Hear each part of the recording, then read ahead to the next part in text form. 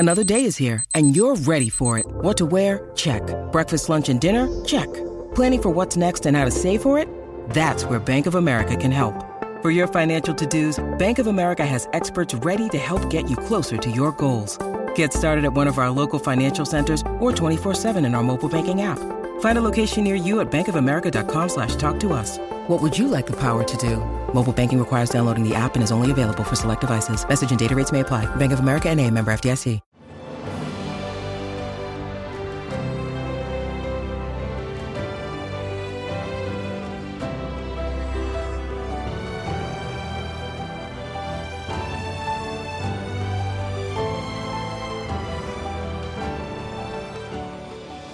Welcome to the newest episode of Beyond the Fame with Jason Fraley. I'm your host, Jason Fraley, picking the brains of the top filmmakers, musicians, and artists of our time.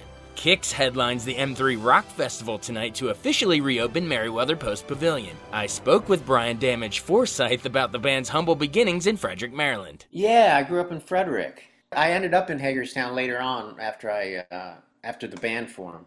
Gotcha. And where about in Frederick did you live? Well, I started out back in the 60s, up near Braddock Heights, and then we ended up in Feegyville for a year or so, and then finally settled up in like the Rocky Springs area. Remind us how you guys actually formed in Hagerstown. How did you meet Steve Whiteman and Donnie Purnell and the rest of them? Well, it was kind of like a long, drawn-out process, but it started out in Frederick. I ran into Ronnie because I knew Ronnie through other bands. I used to go see his bands play, and we didn't go to the same high school, but I knew of him, and I'd met him a few times. So I heard that he was leaving his band at that time, so I was trying out for his band to take his place. And one night in Frederick at a 7-Eleven, I ran into him, and he told me about this band that him and Donnie Purnell were putting together, and he talked me out of joining his old band. He goes, "Oh, you don't want to play with those guys. They never rehearse and they never learn any new songs." So that's sort of how it started. You know, Ronnie just approached me out of the blue like that, which was really cool. And then we got together at my parents' house there in Frederick first. It was just Ronnie, Donnie, me, and then another Donnie Spence on drums. And we ended up going through a few different singers over the next couple years. We finally got Steve around 79. And then soon after Steve, we replaced our original drummer with Jimmy. So you know, it took a while. So it wasn't until the end of 79 until we had the full lineup. Then by that point, we ended up relocating up into, by the time we got Steve, we were in Hagerstown. So that's how we ended up there. Gotcha. So you said that was around like 79, and then Atlantic signed you in like, I think it was 81 for the self-titled debut album, Kix. Yeah. How'd that deal come about? You know, you're playing in Hagerstown. A lot of people wouldn't think you could, land a record deal in freaking Hagerstown. Well, we were playing other places besides Hagerstown. I mean, we actually got the A&R guy from Atlantic came down to a club in Waldorf, this place called the Stardust. But the way we got that was we hooked up with Face Dancer's manager, this band Face Dancer from Baltimore that had a record out on Capitol.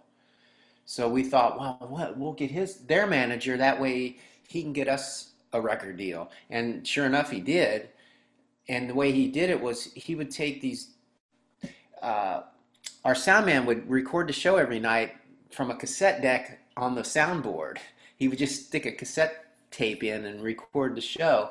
And our manager started taking those tapes, and he would just stick them in an envelope and send them off to different record companies. And Atlantic was the first one that, actually the only one that responded, and they sent the guy down to Waldorf to see us live.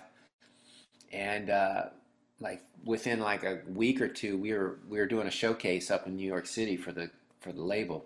Gotcha. All right, so you had your debut album. How do you think you guys evolved from that to, your second one was Cool Kids, and then Midnight Dynamite, your third was probably the one that you really, really blew up in. But how important do you think that period was of you guys sort of, finding yourselves until you finally really exploded there with Dynamite? Yeah, it was kind of an evolution, because early, like 1980, because most of the songs on the first record were written, well, here's a little tidbit. When Ronnie, Donnie, me, and the original drummer got together for the first time, it was December 1977 in my parents' basement.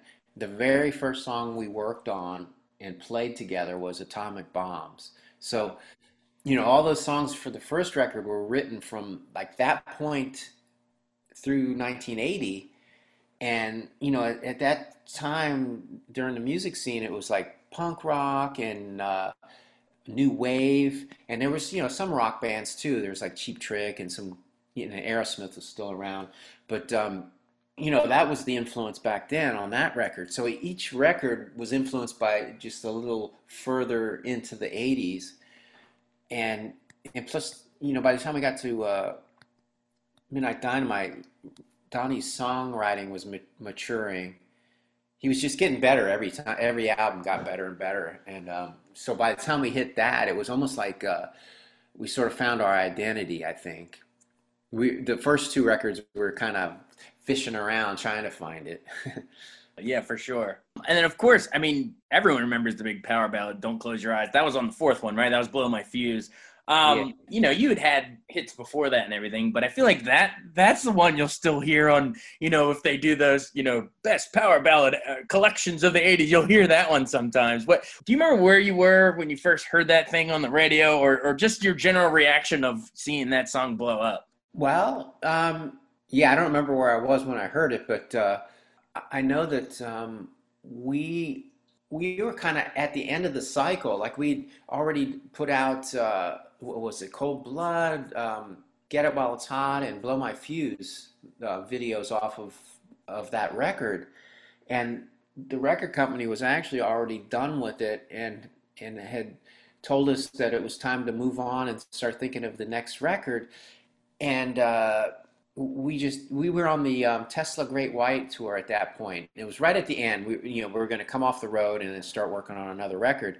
And their manager, Great White's manager, Alan Niven, who was also Guns N' Roses manager at the time, heard us playing that song every night. And after one of the shows, he comes up.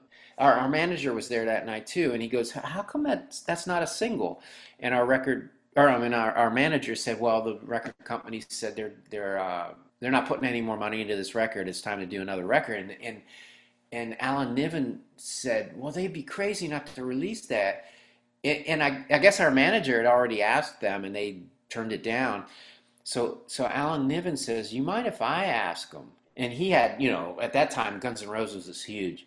So he actually called Atlantic and told them they'd be insane to not release that song.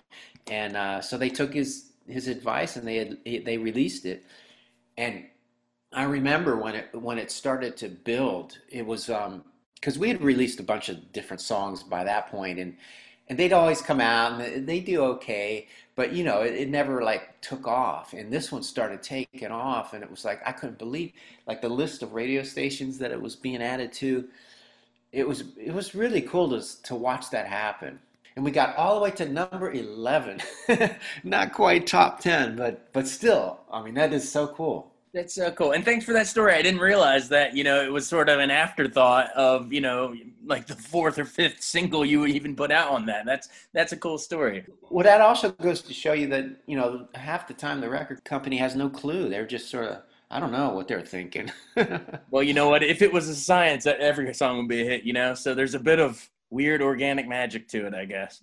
Yeah. So that, you close out the 80s on a bang with that. And then when you're moving into the 90s, you got, you did Hotwire. And then I feel like I remember there was like a live album. Didn't you record it in College Park, my alma mater, University of Maryland? Yeah, it was College Park. Memories of that show down there? Was it at Cole Fieldhouse, or where'd you play it? Yeah, that's where it was. Yeah, I remember that very clearly. We did. We actually shot two videos before the show, like after sound check. We did the video for Hotwire and a video for Rock and Roll Overdose, and then we had to do a concert after that. And I don't know if you've ever experienced like somebody shooting a video, but it's like take after take after take after take. So I mean, by the time we got done doing two videos, I know myself personally, I was like completely worn out, and then I had to come out and do a show. So it was a little bit rough. And I think we had a 2-week break right before that, and that was like the longest break we'd had in several years. So, you know, not only were we worn out from doing those videos, but we also weren't like, we were sort of out of the routine of playing like every single week. So, you know, we had to sort of, I don't know, I felt like it was a little sloppy, but it came off. It came off pretty well on the record. Well, I mean, yeah, we could go through all your albums and concerts, but I guess the main thing, at least in recent years, locally, before COVID hit, you know, Kix was a mainstay at Merriweather at that M3 Rock Festival they did every year. Just memories of why that became such an annual deal for you all. Well, for one thing, it's kind of like the hometown crowd. When we first started, I think they were only doing, they didn't have Fridays yet, I don't think, when it first started. Or if they did, I don't remember. We were just sort of lumped in, you know, with all the other bands. And then we were doing so well, like we would go on and the place would just be, like everybody would flood in there. And then when we got done and the next band goes on, people would start leaving. And I think they noticed that. And so they ended up putting us on Friday, like headlining the Friday night slot from then on. So we've been doing it pretty much, I think, from the beginning. We've been doing that every year. Yeah, I mean, I remember every time they put out the headliners there, you guys are always there. So I mean, it's definitely kept you guys, you know, the name Kix around locally for a while now. Cool. Well, I mean, that sort of brings us to present day. How much has COVID sort of sidelined your tour dates? Well, yeah, I mean, we pretty much stopped playing mid-March, and we hadn't, like, you know, our calendar was full before all this stuff happened, and little by little, you know, first March and April, all those shows got shoved into June and July, and beyond. And then the closer we get to each one of these months, the shows kept getting pushed and pushed and pushed. We did a private event in July, and then we did Labor Day weekend. We did a outdoor show.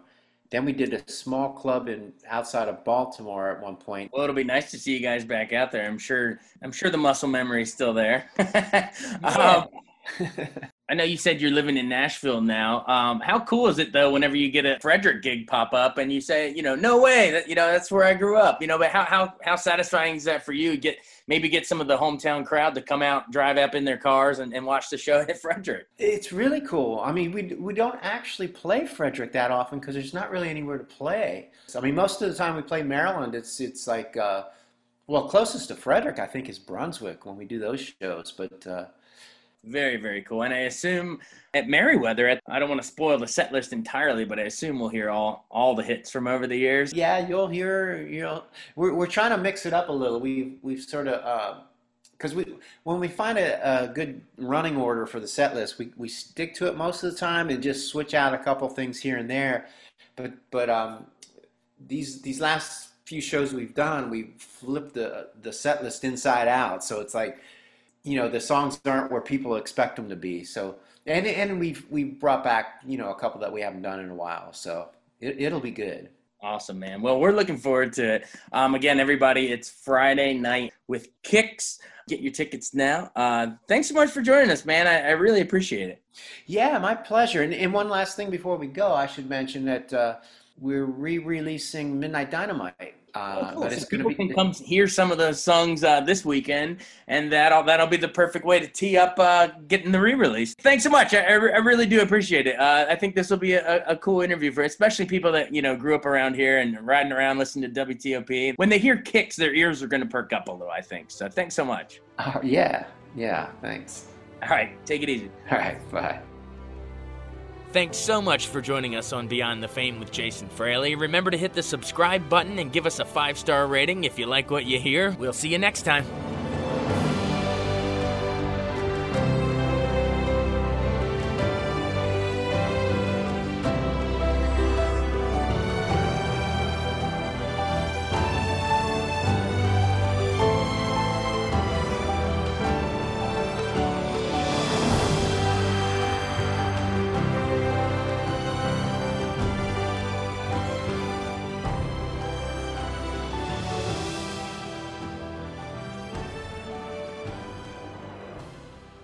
I wanted to take a second to tell you about an app I really enjoy. Living in the DC area is great, and Podcast DC gathers all of the local shows that I like all in one local app. Health, sports, local news, politics, and so much more. Podcast DC is the new local app with hundreds of DC area podcasts to choose from. I can earn exciting rewards just for listening and share the podcasts I love instantly. Available in the App Store or in Google Play, listen local with Podcast DC.